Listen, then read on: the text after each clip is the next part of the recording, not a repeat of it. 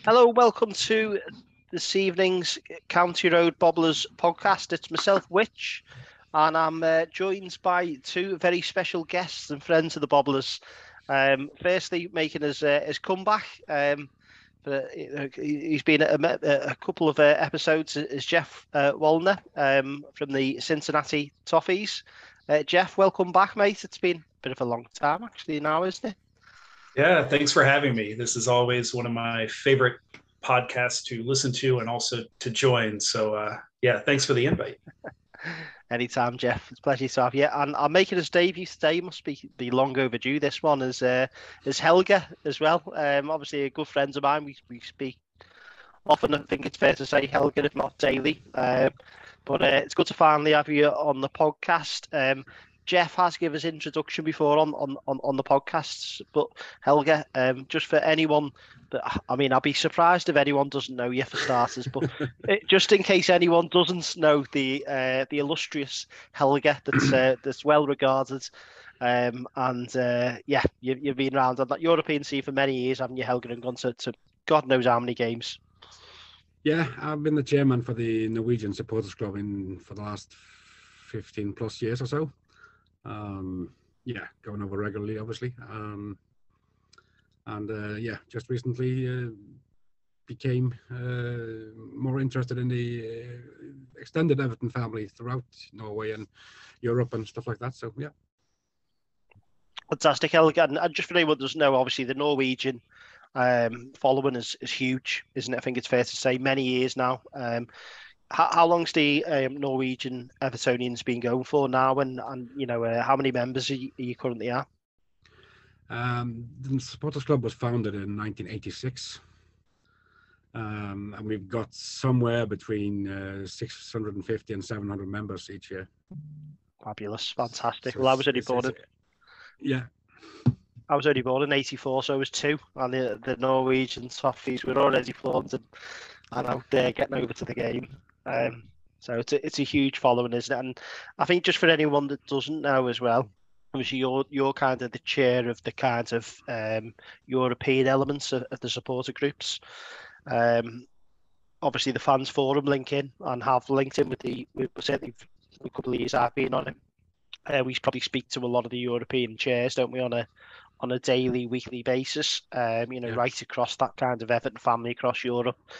So it's for anyone that doesn't know, and I think it's fair to say it's a very well connected and loved network, isn't it? We have a good laugh on there. There's a lot of good, people from interesting parts of Europe that are already proactive and come over to go to the game.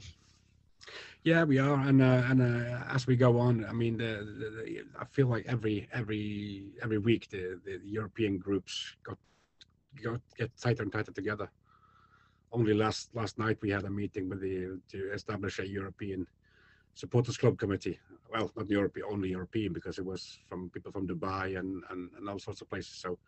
So yeah, the Everton fans are getting more and more connected with each other as well, which is a hugely positive thing. Great to hear, Alex. And I think obviously Jeff, and I know that the North American Toffees obviously very well connected online. You see a lot going on there. Obviously had the tour in the States the last couple of years now, and obviously the big. So I think it's certainly been there for many years, but it seems to be more engaged than ever from what I can see as an outsider looking in. Yeah, as we know, the Everton fan base is the best connected in world football. When you look at just how large the fan base is, how connected we are on social media, how coordinated all the efforts are in the various countries, and we have a local supporters group here, the Cincinnati Toffees, that was founded in 2013. It continues to grow. The North American supporters groups, I believe, are now up to roughly, I believe it's maybe about 53. And then, of course, the preseason tours, you can you get a chance to see that firsthand. You see these people that travel in to Orlando, to Baltimore, to Minnesota from all parts of the country. And then, of course, this year we were fortunate enough to have a lot of our friends from Liverpool come over as well. Yeah, it's amazing. I'm continually amazed when I see how connected this fan base is. and how global this fan base is. And it's good to see that the club is now working very hard to support that. We're working hard to support that as a forum. And then in Europe, as Helga said, in North America. So we expect that just to continue. Fantastic, Jeff. And obviously, we mentioned the forum. Obviously, I'm vice chair on Everton Fans Forum. Jeff has been elected this year for your first year of 3-year term. I'm a rookie. It's getting my feet wet. Right? Bringing a lot of experience, Jeff. But obviously, this is a podcast. You won't be able to see Jeff and Helga's smiling faces. But Jeff's wearing a Swedish Toffees top there as well. So no matter where you are across the world, the family's kind of connected there. And I believe you had a real good time, didn't you, bumping into the Norwegian Toffees annual AGM and some of the European groups, Jeff? Yeah, I did. I got to meet Helga for the first time, and got to meet so many members of the Norwegian group, of the Swedish group. I didn't know that ahead of time that they were all going to be there. It just kind of happened, and we went to the Joe Royle events. We were at an event at the beer keller. There was a lot going on, and Helga did a great job helping coordinate a lot of that. And it was really, really cool meeting those groups, and of course coming away with scarves, shirts. I went home with a lot of stuff from Norway and Sweden. It was really cool. But and also got a lot of insight to how, like I said before, how well connected those groups are, and how fast that those groups are growing, and the fact that they all kind of showed up at in Liverpool that weekend, and it was a great time. Great time. Fantastic. And I'm sure there's a lot of beers that were drank as well, just in the background, I'm sure. Yeah, absolutely. Yeah, there was a late night.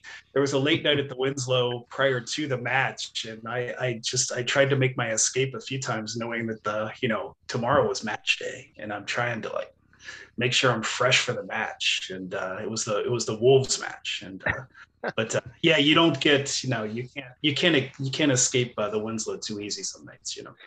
So they were literally putting the tables up. They were putting the tables up, and I'm sitting there with Joe and Donna O'Reilly and Helga. I believe you were still there. There was a few people still there, and the drinks were continuing to come. Like, who's serving us? They're closing down, But it was. It's kind of become a tradition that we stay in behind after closing hours as well. So it's been once it was, I think it was 6 o'clock when we left there. So yeah, great showing. The best part of that night was I ended up sat at a table with Joe Royle and his wife, and I'm just sitting there having a conversation with Joe Royle, and I'm thinking, what kind of parallel universe did I just? How am I sitting here just 2 feet from an absolute Everton legend? And he couldn't have been more of a gentleman. Shared pints with Joe. His wife was just an incredibly sweet person, and it was just the coolest experience to kind of just be sitting at a table with Joe Royle and his wife. And that was really, really cool. And then just to even top that, you were next to two bigger legends, Helga and Joe O'Reilly from the Irish Toffees. You must have been starstruck. We mustn't forget, we also had Anders Limpar bumping in. Ah, yes, what a player! We did. Yeah, that's correct. Yeah. So it was a fantastic night, and Snods was there, and and Darren as well. So it was a good night. I remember going to the bar to grab a pint, and when we first walked in, and I turned around and I looked at the table, and there's Joe Royle sitting at our table, and his wife's at our table, and I looked at Joe O'Reilly. It's like, can I sit down? He's like, you're at the VIP table, mate. So I'm like, all right. So I sat down, and then I'm thinking, now what do I say to Joe Royle? Like, how do I open? So I think I called him Mr. Royle, and I got a lot of crap for calling him Mr. Royle. I like, what am I supposed to just say? Hey, Joe, But yeah, he couldn't have been nicer. But it was almost surreal. So it was very, very cool. Fantastic. And I believe Joe Royle's still obviously actively involved in football as well. Obviously David Unsworth has just gone to Oldham. I I was at Oldham for a little bit when I was a young lad. I went to Southport for a bit playing football, and then I was on trial at Oldham. Spent 12 months there up and down. And I was in 17, 18-ish, I think it was at the time. A lot lighter than I am today. But I believe obviously Oldham have fell down the football spectrum somewhat. But I believe Joe Royle was involved in the appointment of Unsworth. Interestingly, he was consulting Oldham FC as well, and has been part of their recruitment process of bringing Unsworth. So it'll be an interesting watch. Obviously, I think Unsworth was looking probably for a job that suited him, and yeah, no fair dues. He's gone to pretty much the back end of the football spectrum, probably in the division, in the country. So it'll be interesting to see how he does there. I think Oldham are sitting below mid-table. Wrexham spending a lot of money. Obviously, Ryan Reynolds and that whole thing that's going on at the moment. Fascinating watch. So yeah, he might be fighting against the tide this season, but it'll be interesting to see how he gets on in the next couple of years. So I think Wrexham is sitting second right now. Yes, they are. Right now. Yeah. Chesterfield, is that who's top? Yeah, they're top. Yeah. Have you been watching the documentary at all? The Wrexham documentary. Fantastic. I have. I've enjoyed it. Yeah, it's they kind of dumb it down for people who aren't as, I guess, knowledgeable about English football, which is interesting. But yeah, it's been pretty good. Helga, have you watched that? No, I haven't got to see it yet. It's on my list, but it's been busy times. But it's definitely on my list because several people have told me that I have to watch it. So yeah, we'll be on very soon. Make sure you do. It is a good watch. So moving on, more importantly, to the Blue Boys. We are on the rise. It's nice to see us actually get a win. I was sitting here a couple of weeks ago saying that, look, put the hard work in, follow the instructions, and the results will follow the performance. I think we've seen probably a different Everton side. Certainly this season already. And it was interesting, wasn't it? So West Ham, I'll start with yourself, Helgs. What were your thoughts on that game? Were you going into it expecting a win, hoping for a win? And did they actually, outdo the performance you expected? Obviously, David Moyes, West Ham, obviously quite often a difficult team to beat.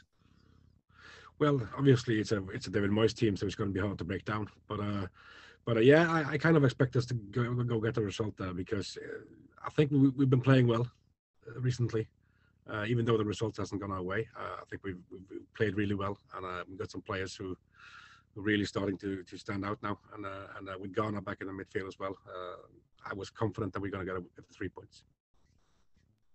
Fantastic. Yeah, I think Ghana obviously was a huge factor there. And 17 interceptions or ball recoveries, I think he ended up on there. Jeff, were you surprised by that? Is it the same old Ghana? Do you think maybe we're seeing maybe a better Ghana, more experienced Ghana come back to Everton? I think the experience shows he obviously still has the pace. Physically, he looks like the same. He looks like the same footballer that I remember. It's been just a few years, but he looked good, and you watch them even in the first half, and it's just nice to feel like in this transfer window that we made not just sound financial decisions, sound football decisions in the guys that we brought in. We brought in guys who are experienced. We brought in guys who are hungry. We brought in guys who have a lot of Premier League experience.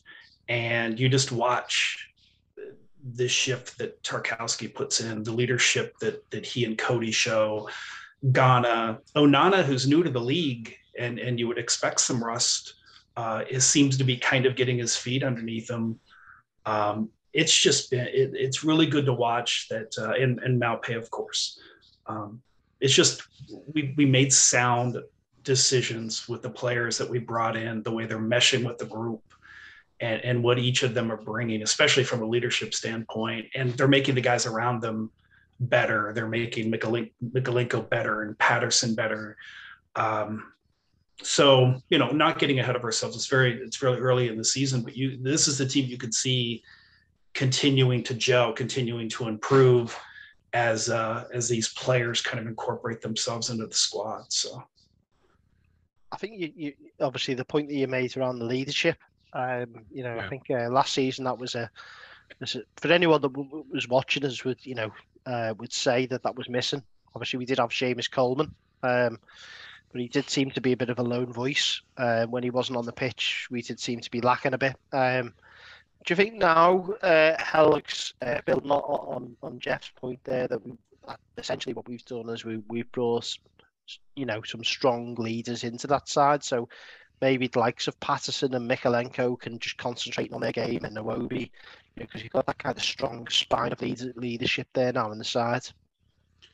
Yeah, I think we have, and also the best point for me to make there is the Leeds game when Anthony Gordon was clashing heads with that Danish guy. The next thing you see Tarkovsky and Cody have a race on being the first man on the scene. That's everything we missed last season in that situation. It's they've been absolutely outstanding, and I think together that they are playing really well as well. So I think it's all we've been missing. The County Road Bushwhackers, as I've coined them the other day. We charge together and never apart. But you almost are tag team by the pair of them. And it is interesting. Back in the day, I used to play centre half, and it was good to strike a partnership up with someone you were playing at the back with. And I think Everton too often have had a back line where it's different every week. Whether that's a full-back getting injured, get a centre-half, a left-back, or Lucadine used to pick up a few knocks, get a few suspensions. And almost every single week, there'd be a different back line. Now, I don't want to speak too soon, but Patterson, obviously, there may be a couple of issues tonight. We'll see how that unfolds. It's nice to actually see a bit of a settled partnership there. And I say things happen for a reason, but obviously, it should mean to be fit and Holgate and Godfrey. Maybe we might not have seen this back four as it is now, but it seems, Jeff, to be working, doesn't it? It seems to be pretty compact, and the chemistry is really good. Yeah, it does. And, kind of just speaking real quick on the leadership thing again, there was a moment in the derby where right after the decision was made to wave off Cody's goal on the offsides, that you didn't see immediately as soon as the decision was made, immediately he's in his teammates' ears. He's clapping, stay in the match, keep doing what we're doing. There was no, we've seen so much adversity as Evertonians. We're used to it. We're used to decisions not going our way. And you can almost see in recent years, the shoulders kind of slump and the heads go down. Cody immediately that's okay. It's over. Forget about it.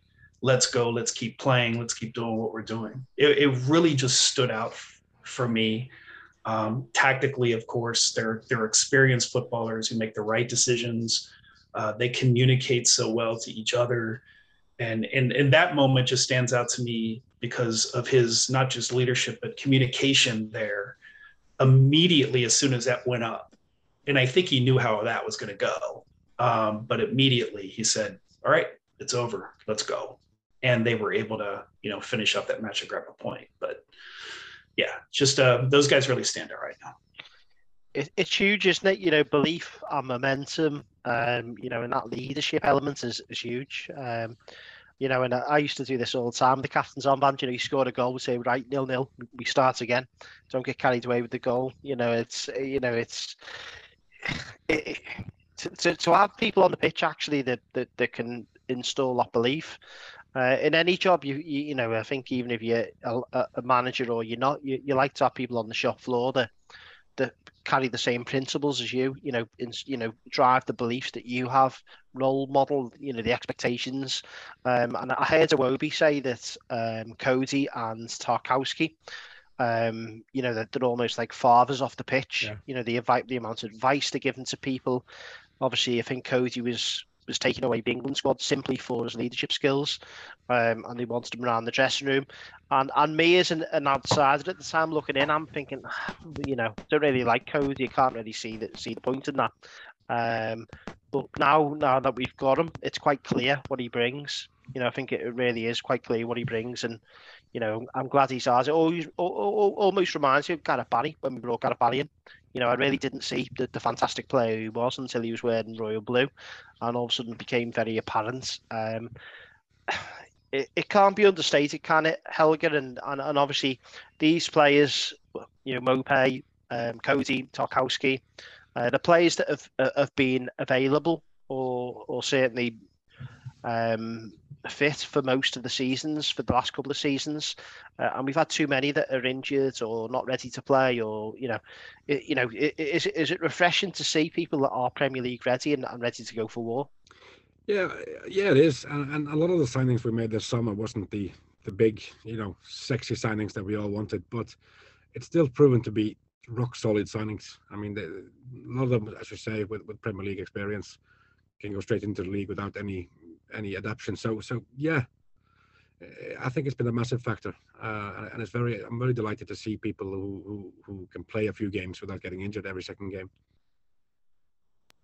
And of course, a big thing as well is you, with any honest, hard-working side, you need a bit of a, you do need players that can create, players that can be the difference, a bit of je ne sais quoi, that can do the extra little bit.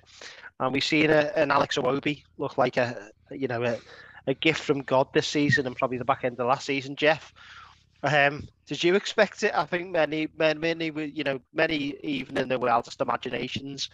I was certainly in the camp that back an Everton player, and as long as he's an Everton player, and hope that he comes good.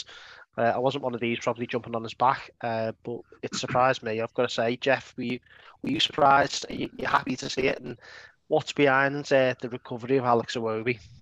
Yeah, I had it's funny because when we first signed him, I had a conversation with a good friend of mine who's an Arsenal fan, and we talked about how he didn't feel like the fans liked him. They didn't feel like he got enough of an opportunity, and then when he did, the quality just wasn't there. But he wasn't really he just never was able to kind of reach the potential that maybe they thought he would. And they said, well, he should work out at Everton. You've got a player who's still of a good football age, and there's still a high ceiling there. And it's interesting how players peak at different times. Some guys peak early, some guys peak too soon, some guys peak very late, and it's so hard to predict. And of course, so much of it has to be you're in the right situation with the personnel around you, you're with the right manager, you're in the right system. It's probably a combination for him, because I thought he showed some glimpses last year, even under our initial manager. And then late in the season, you saw the quality there, and it's just carried over into this year. Confidence, as we know, football is so much about confidence. And right now his confidence is through the roof, and you see what he's doing with the ball. He believes he can do anything right now. And when a football player believes he can do anything, he might do it. So he has the support of the manager, the players around him, and he feels really, really good right now. And we'll see how long he can keep it up. But it's been amazing. It's been amazing to watch, and I think his teammates are feeding off him as well. Yeah, I totally agree. And like you say, confidence is everything. Also, it was almost like a scene of the Norwegian Toffees annual tour when I seen them dance moves getting performed in the dressing room. Helge's certainly thrown a few of them shapes himself. That's what you want to see, isn't it, Helge? As a footy fan, you want to see the honest, hard working side, but you want to see a bit of fun as well. That's what we like, to be entertained, don't we? And is it refreshing to start seeing some of that now? The gel that the players have got, the connection, and a bit of arrogance maybe coming out as well, which is good. People are starting to believe in themselves again. Yeah, arrogance comes from self-confidence. So in my eyes, it's a good sign. In terms of Alex Iwobi, I think it also has to do with the chemistry with the manager. I think they two get along very well, and Frank shows him oh, what's the word I'm looking for here? But he shows him gives him the starts every now and then, and every week. So he just grow into that position, and he takes on Frank's system immediately, and his work rate is off the charts. It really is. I mean, Richarlison was often well regarded for his defensive work as well, but I think this year Iwobi has taken over a lot of that. So he's been fantastic. It's like you in the fitness, Helgs, you've been committed to it, doing all the steps, haven't you, in the treadmill? But I think you put about as much as Iwobi in the last 12 months. But yeah, you're true. Yeah, I think, but Frank does. He empowers the players, to be the best version of themselves. I think he's. If you look at Mason Holgate, I know Holgate obviously unfortunately picked an injury up, and he was a player probably maligned at times by some Blues, but he went back to basics. He defended. He was in the right position at the right time. He wasn't trying to do too much. And football is a simple old game. If you don't overcomplicate things and you maybe do things right, and again, I think over the years we've had a bit of a scattergun approach to recruitment. I'm not sure if you agree, but it does feel like every window we stumble into it and there's a new manager or a different director of football. This window just felt to me that we had a bit of continuity and a bit of direction. And maybe, Farhad Moshiri maybe have learned some of them lessons and stepped off a little bit, and let Felwell and Frank get on with it, and I think we can see some of that on the pitch now. And I also feel you can see the players believing in Frank and his visions. They didn't believe in the last manager and his visions. That was obvious, because you could see players arguing on the pitch because they didn't understand where it was supposed to be. So a lot of it is there as well, I think. Definitely, I think it's fair to say there's something about Frank Lampard, isn't there, Jeff? There's just something about him, and you can't quite put your finger on it, but there's something about him. Yeah, it's we've had some managers recently who have said all the right things, and of course we hang on every word that our managers say each week and after matches. But this feels different. There's a calmness about him. There's a confidence about him. There's a spirit about him, and I think that reflects on the players, and it reflects on their performance. As Helge said, he's got their confidence and they have his, but I think it's also about it's about the way that he's getting improvement out of the current squad, guys like Iwobi, of course, but also the guys they brought in. And as you mentioned, I think, there was a lot of knee-jerk reaction, and there always is, especially on social media. But I think, early on in the summer, I was of the mindset that there's no way that after last season that there weren't changes. We were close to being 90 minutes from absolute financial disaster, right? And there's no way you go through that and not decide that, hey, what we've been doing isn't working. Something has to change. And it took a while for signs of that to kind of emerge, but then you started to see the players that they started to bring in, and you started to see kind of a pattern develop. And then you started to feel like you could almost see from the outside looking in that communication between Felwell and Lampard in terms of the type of player they wanted to bring in, the type of player Frank wanted to bring in, and the commitment from the club to make that happen. And then at the end of the day, you feel good about the pieces that they kind of put together, and we're seeing it on the pitch. Now, again, a long season, but you feel like if this club stays healthy, this is a club that's just going to continue to improve and get better. And the best part is we just feel like we have stability, right? And it's been a long time since we felt like we felt comfortable with anything. And it's not that it's perfect, but it just feels good at the moment. Good points, Jeff, and you're quite right. You know, it's not going to change overnight. Football just doesn't work like that. You know, you're not going to click your fingers and all of a sudden we're going to be back to being a side pushing on for Champions League. I think patience is going to be really important in this process. Patience from Farhad Moshiri, you know, who too often maybe have jumped the gun, or managers or directors of football. Quite often that's probably down to making the wrong decision in the first place. But like you say, for once we've probably got a manager there that's connected with the fan base. You know, you've seen the unity towards the end of last season. That's seeped into this season, that belief. You know, Chelsea, you've seen the players clapped off after the draw.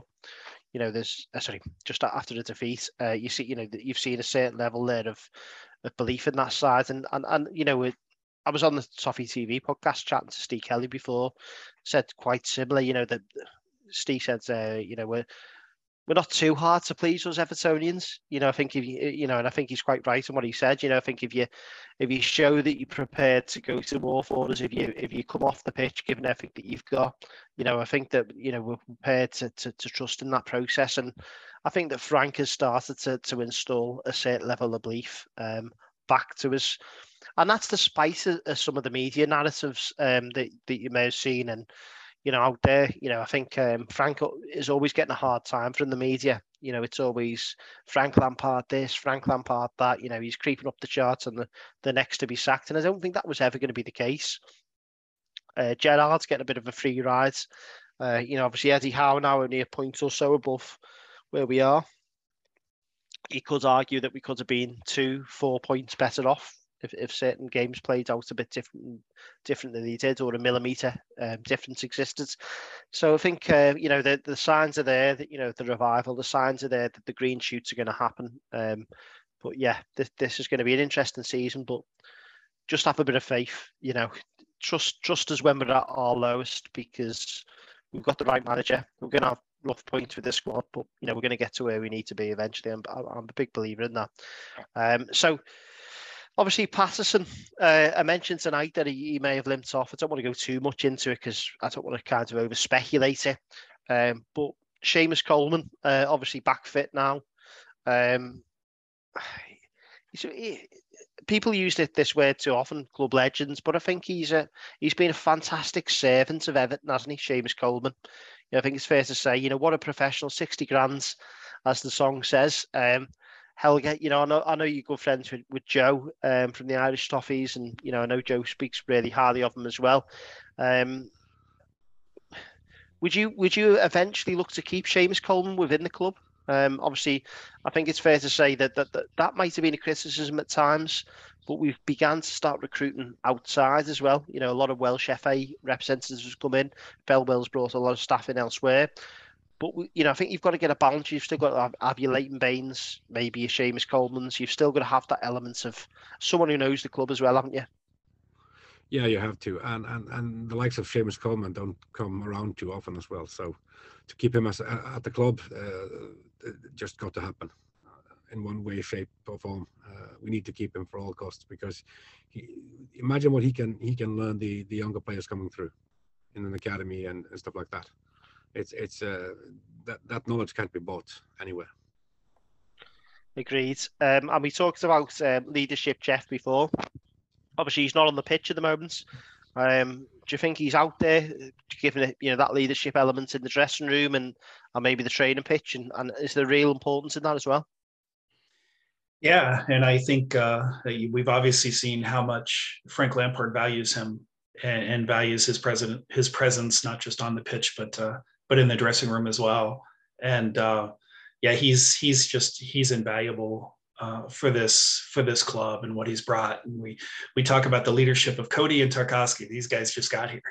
Seamus Coleman's been doing this. He's been doing that for years, and he continued to do it during very, very difficult times. He's been through everything at this club, a lot of ups and more downs, but yet showed up every day and gave it his all and just pushed his teammates and and if he ever retires, leaves, I'll miss that. I'll miss that expression on his face in the tunnel, because his expression in the tunnel is different than everyone else's expression in the tunnel. It's just different. This is a guy who's ready to go out and win a football match. So yeah, it's great to have him. And I mean, side note, and this seemed like it happened overnight with the guys we brought in, but all of a sudden we have a fairly decent bench, right? We've got guys that are going to be coming back. Decore is back.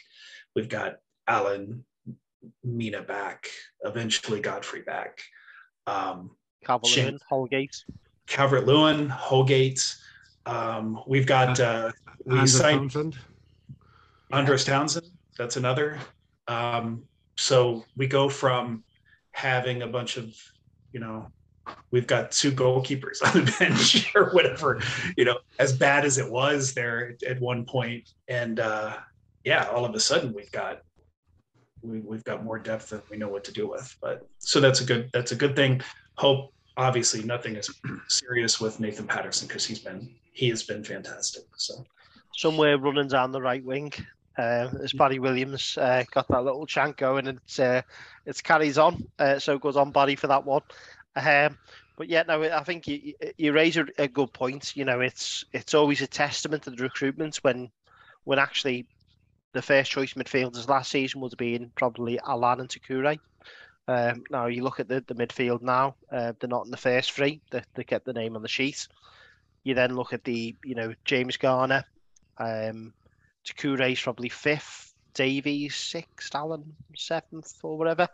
So all of a sudden that midfield's totally turned around. Helgs, obviously it's Europe, international break at the moment. We all get bored.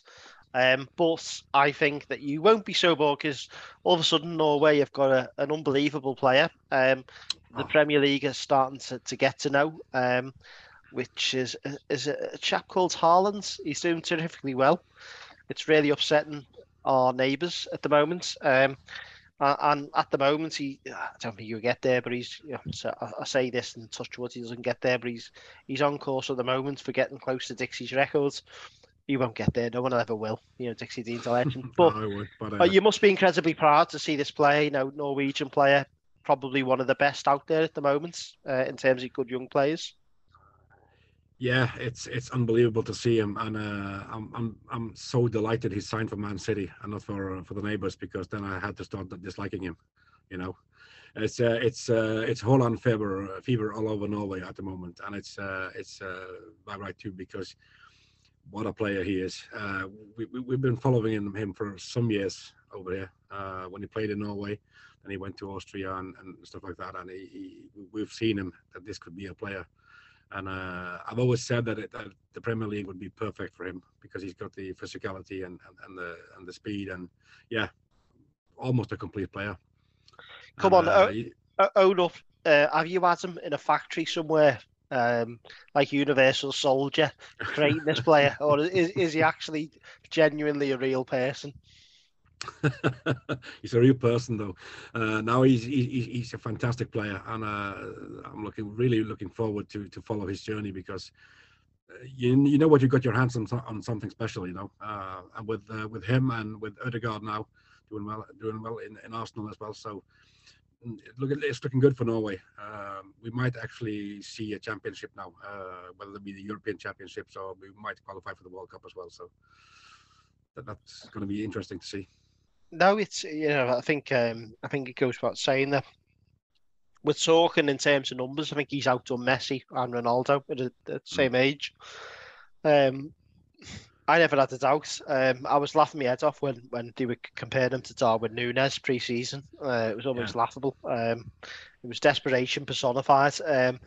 But I think we're seeing a player here. I think he was 20 million cheaper as well. Yeah, 20 million cheaper. I think it was 50 odds, wasn't he? And Núñez was 75 rising. So look, I think we've got a player in the Premier League who's a special player. Enjoy him. I know that I went out my way to watch Lionel Messi Quite lucky. My uncle, who's over in the States, was over to watch Liverpool, the other side, but he took me to see United versus Barcelona in hospitality, and I got to see Messi. I was quite gutted because Phil Jones elbowed him in the face in the first 5 minutes, and he was crap that day. But either way, I can say that I've seen Lionel Messi. But I think he's a special player. He's a player that's valued. Jeff, over in the States, is he getting the coverage over there as well? Is the hype getting pushed around the whole world in terms of this player, or? I think the hype is worldwide for this player. It's fun. Did you see that? You've probably seen the Rocky movie where he fights the Russian.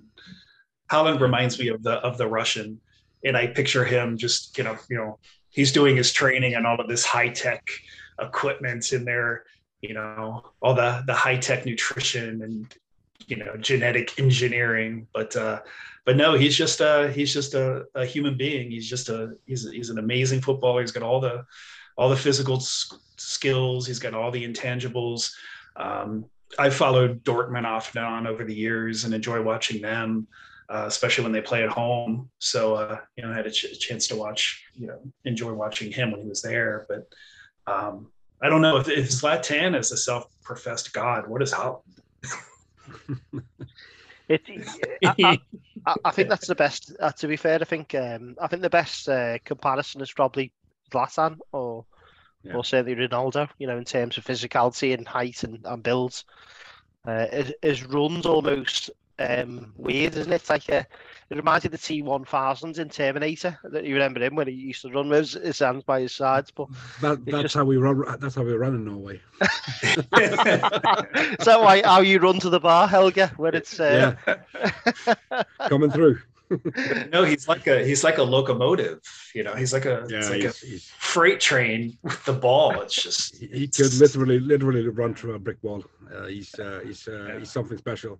And what's also special about him is the speed he's got for being a big guy. It's something you don't see every day. So that makes him very unpredictable at times as well. So I think 10, 11 league goals already. It's incredible, really. It's debut season. It's fantastic, and probably, to be fair, since Aguero left, it's probably what City were missing. They were missing that, that person to put the ball in the net. Jeff, I've got a long-standing pursuit to find Everton a USA player. Obviously, a long-standing relationship with United States of America, and some of my favourite players over the years have been from the States, and I was always gutted Landon Donovan didn't sign. Brian McBride, I wanted to stay a bit longer. The States are starting to look okay, aren't they? Starting to like a good side, in fact, and a side that actually can probably stand their own against most teams. Who out there can we look? Is there any players out there standing out that we can finally realise which is dream to get a USA player for the Everton side? Well, I think there's a couple at Leeds, unfortunately, but yeah, it's a really good young squad that was kind of built from the ground up. Extremely disappointing not qualifying for the World Cup the last time around. So a lot of attention put on the program, on the manager. There's a lot of Americans still not sold on Greg Berhalter, but there's some quality there, and obviously Pulisic, but love Gio Reyna, and there's just a core, and they're extremely young, so very high ceiling for this team, and we're excited to see them play in November. I know in Cincinnati there's a lot planned, closing streets and pubs already lined up for big all-day parties, and it should be good. And we're in the same group as our friends from England. So yeah, it's exciting. I think everyone's excited. Obviously, we've had so much success here with the women's team over the years, and women's football here is massive from the youth level on up. And so now I think the men doing well and doing well at the World Cup can only help the game overall.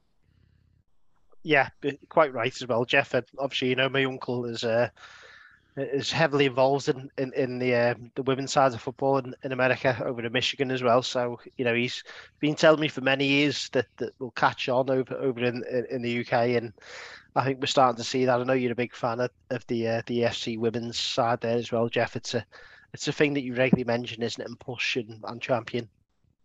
Yeah, I think it's really encouraging to see particularly coming off the Euros, but I think even leading up to that, how perceptions in England are starting to shift in terms of women's football at the youth level and on up, and I think that's a good thing. I was not aware of kind of the history behind that, and kind of the struggles that that women had in playing football and developing as football players and having those opportunities. And so it's nice to see, at the Euros to see the stadium filled to watch the Lionesses play. We're used to that here. When the women show up, when the U.S. women's national team shows up anywhere, they're borderline rock stars. The stadiums are full, and there's tons of energy wherever they go. So it's really good to see. And as you know, big supporter of Everton women and that program, and a few difficult seasons, a lot of changes with the managers and a lot of changes in personnel. But hope that the club continues to support them. I know I will. So I wish them a lot of success this season. Tough 1-0 opening loss to West Ham, but there's some potential there, and I'm excited to watch them play this season. Definitely. We've had Izzy Christiansen on a podcast. One of the Bobblers, Mikey, is good friends with Izzy through his fiance. I totally agree. Helga, what's the women's football out like in Norway? Is a lot of exposure there? Have you been catching a lot of the football out there? So I know you were quite keen to get to one of the women's games while you were in Liverpool, when you're on your annual AGM. Yeah, the women's football in Norway has always been strong. At one point, I think it was the Americans and the Norwegians who were probably the two best teams in the world. So the women's football has been big in Norway for quite some time now, and we won some Olympics, and I think we have a world championship as well. And now we probably have one of the best players in the world in Ada Hegerberg. So yeah, the women's football is massive in Norway, and Everton only signed Elise Stenevik as well, which came from Sweden, but she's Norwegian, so it's a good thing. So we've got the Swedish pipeline with Everton women, so we need the Norwegian pipeline. So work on that, Helga. Yeah, we will. And we had Ingrid Movold playing 2 years, but she retired, but now we got a new Norwegian back in there, so hopefully she'll do well. Fantastic. We'll have to get Izzy on again, Jeff, and we'll get you on with Izzy as well. I know you're there. Quite keen to talk. Yeah, met her briefly in March, and I know Hannah Bennison came over and had a long conversation with the Swedish group that night at Walton Hall Park. So it was it was a good time. Fantastic. Yeah, I couldn't join them there to the women's game because we had to organize the Winslow to be ready. But otherwise we would have gone as well, because a women's game is a must get to one. Well, interestingly, what I want to talk to you about, something that it kind of organically builds on that, bizarrely. Last time you were here, Helg, I've got a good friend on the Bobblers, Tony Bradshaw. He's a shareholder in Everton, obviously heavily involved in Marine Football Club as well. He's very passionate mariner, and obviously got a season ticket at Everton. And he was very concerned today, messaging me, talking about some changes that are being flagged up in English football. Obviously, for anyone that watches the FA Cup, the beauty of the FA Cup is anyone can come up against anyone. It's this kind of David versus Goliath syndrome, which it's what makes it beautiful. Anyone that's grew up watching the English game is in love with the FA Cup and Marine. was a bit of a story a couple of years back, where obviously in COVID, which was a shame that they played Spurs, which was totally unheard of. You know, a lot of my friends used to play for Marine. I played on their grounds a couple of times growing up. You know, I grew up in Crosby. But they were a side, probably like most non-league sides, that was suffering with not having fans in the ground. You know, they'd rely on the match day revenue. Non-league sides, and the FA Cup became a revenue to redemption, an actual, you know, fact they've used that money to reinvest it and to build on what they've got already. But the news today is that certain sides are looking to get away, you know, change the cups, maybe not put their sides in the cups, or not have replays, or only play the under-21s. I think it's more important now than ever that we protect that. And where I was going with this, Helg, is I know quite a lot of your Norwegian toffees turned up at the Marine game, didn't he? Tony told me he had a picture of a few of them. Did you organise that on? And I believe they were knocking a fair few pints down at Marine in Crosby. Yeah, they were. No, I wasn't organising that. They managed that themselves. But Norway is a football mad country, and whenever people get over, if they're going to watch Everton or something, they always see what other games can I go to, you know, whether it's been Marine or even Man City, you know. They only stay away from Anfield. Fantastic. And Jeff, I've been promising to drag you to a Marine game as well, haven't I? But it is important, isn't it? You know, and we looked at the Super League. Obviously, you know, there was the Tracy Crouch report on the back of that. But we're seeing changes happening to the game at the moment. You know, the 5 subs rule, it was knocked back, and then all of a sudden it's brought in. The profit and sustainability stuff, I appreciate why that's there, because we don't want sides overspending, and, you know, Bury FC class, you know, a real traditional side going out of business. But do we have to be really careful with this, Jeff? Is it starting to tiptoe into lands that, are we consulting our fans on this kind of stuff? And we say us, I mean the Premier League. Yeah, I've fallen in love with English football, and, you know, I say a lot that I'd rather watch Coventry and whoever than watch, you know, Chelsea play United. That's the beauty of English football, is the community clubs. Generations of fans have supported these clubs. You've got a century and a half of history, and it's all over the country. And, you know, you meet people when you go over who on the weekends they hop on a train and they go to a different match every weekend. It doesn't matter what division, doesn't matter where it is. And that's what we have to protect. And I understand that there's a hierarchy in football now. We all know that. Money, television, there's a lot of money to be had, which is why we see a lot of my fellow Americans investing so heavily in this game. But what they're investing in means a ton to so many people. It's important.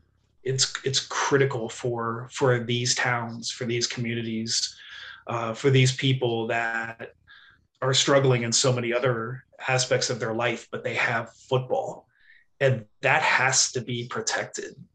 It has to be protected.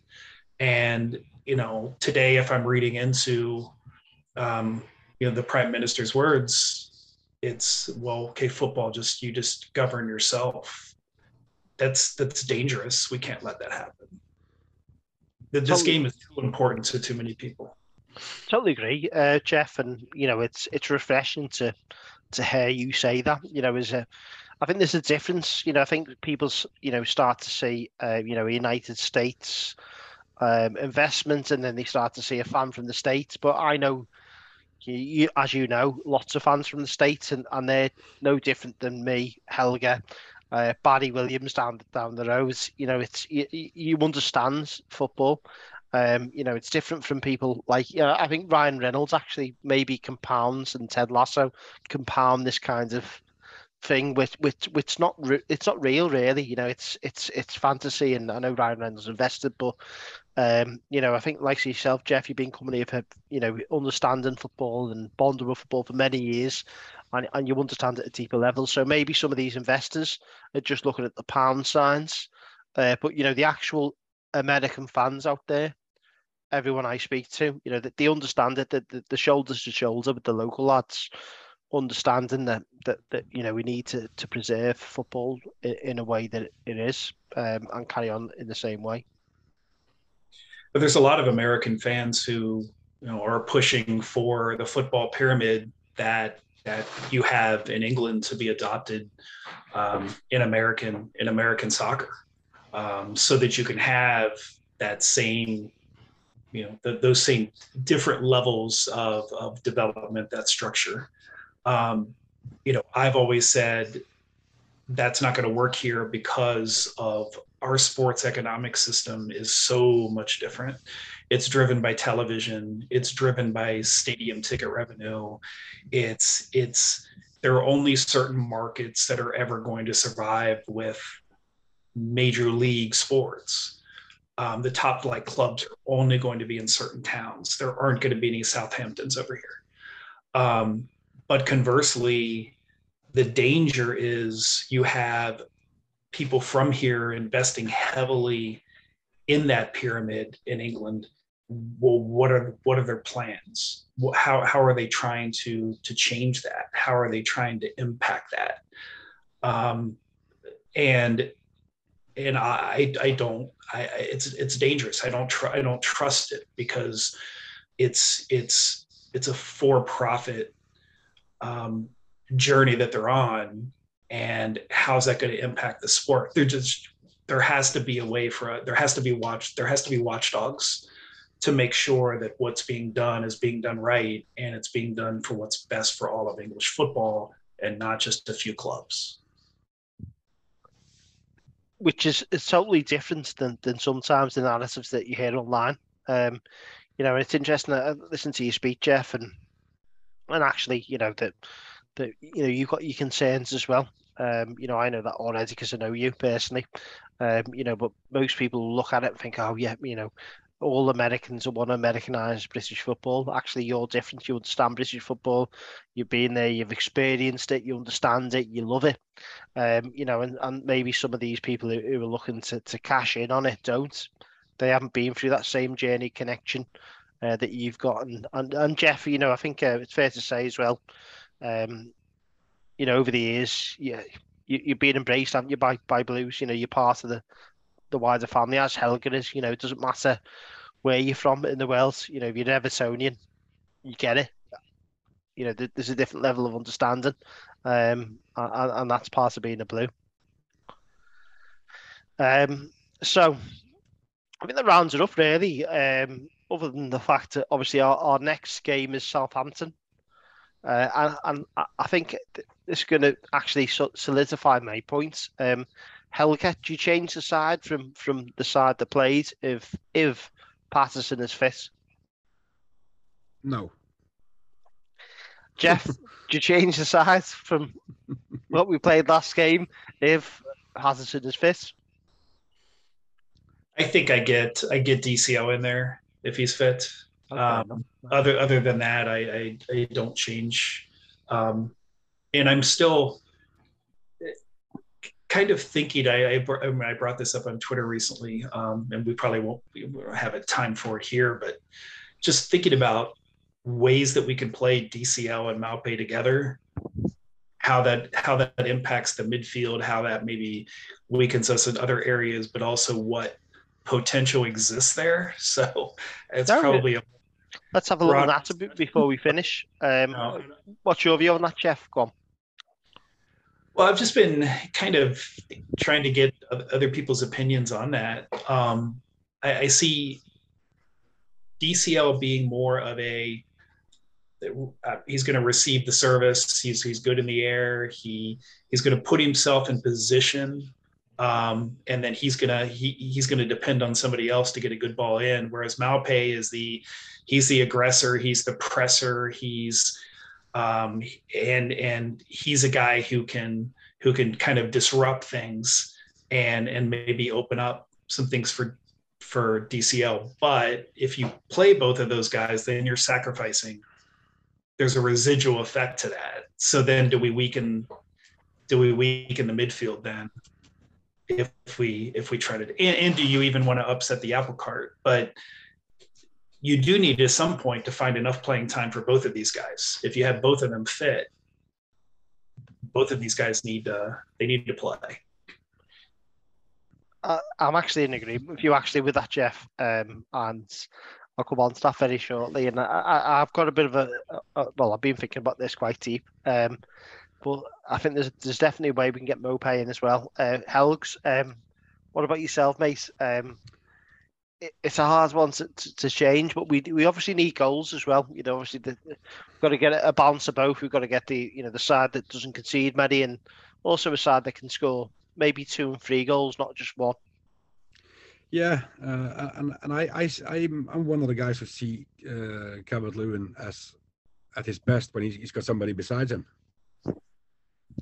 Because when he's alone, he can at times be very alone up there. So I think he's better when he's got somebody beside him. So that's one of the biggest arguments for me to play them both. Yeah, fantastic, and I totally agree. I think we get too narrow-minded sometimes in thinking like formations. So it's we say like it's got to be 4-3-3. We know that it's not that case. I think in games formations change. We have a formation on the ball that probably changes off the ball. And all the fluctuations happen in between. If you think back to the days of Martinez, he played Stephen Naismith at times against Arsenal, and he almost went central and marked Arteta out of the game when he was a deep line midfield. The days where Lukaku was playing off the right wing. There's lots of ways you can play it, but I think that Maupay reminds you a bit of Stephen Naismith. I think he's a busy player. I think he's a player that can play on the left, maybe. Brighton, the way they set up, they tend to look to use the forwards to bring the midfielders in. If you look at Welbeck's creation stats, they're quite high, simply because the ask of Brighton is that actually the forward role is more about bringing midfielders into the game than them actually scoring themselves. So I think I never really got carried away about looking at his stats before he turned up to us, even though they were there or thereabouts with Richarlison anyway. I started to think if he comes to us, then actually he might exceed what he scored before, because we might give him a slightly different role. And you see that instinctive finish the other day, bit of space, bang, bang, bang, straight in the top, the bottom corner. I think we've seen a player there who's an instinctive finisher, who's a clever player, he's a bit of a snide. I think you could easily play him in probably either maybe we could flux to a 4-3-1-2 as opposed to a 4-3-3. With Gordon maybe dropping inside and Maupay and Calvert-Lewin on attack, and then maybe Maupay flux out to the left, Gordon goes out to the right, or Gray, whichever way you do it, in defence, and they double up either wide. I think there's plenty of ways you can do it. I think that with that, Calvert-Lewin's quite a clever player. Maupay is not soft at all. He's done that role for the team at Brighton. I think you could easily get them players into a side. You wouldn't want to do it against, say, for example, one of the top 6 sides. But if you're playing someone at home, then play him off the left. Look at Naismith against Chelsea, for example, the hat trick coming off the left. The Admiral isn't there, the foul at the bench, and he decided to put Naismith there, and he ends up getting the hat trick. So I think Maupay might be one of them players anyway. So anyway, I'll keep Jeff and Helga on all night if I carry on. So thank you for your time, boys, as always, mate. And Helga, great debut. Thank you. And there's one thing we have to do, though, before we sign off. Of course. Because we've spoken about Joe today, but it's his beautiful wife, the former Irish supermodel, Donna. It's her birthday today. Certainly is. Certainly is. I'll let you do the toast, Helga. Happy birthday, Donna. Happy birthday, Donna O'Reilly. Happy birthday. And quite rightly so. Great people. Yeah, they're great people. Yeah. Very good people, and proper blues as well. So thank you for listening. As always, back next week, and enjoy the international break.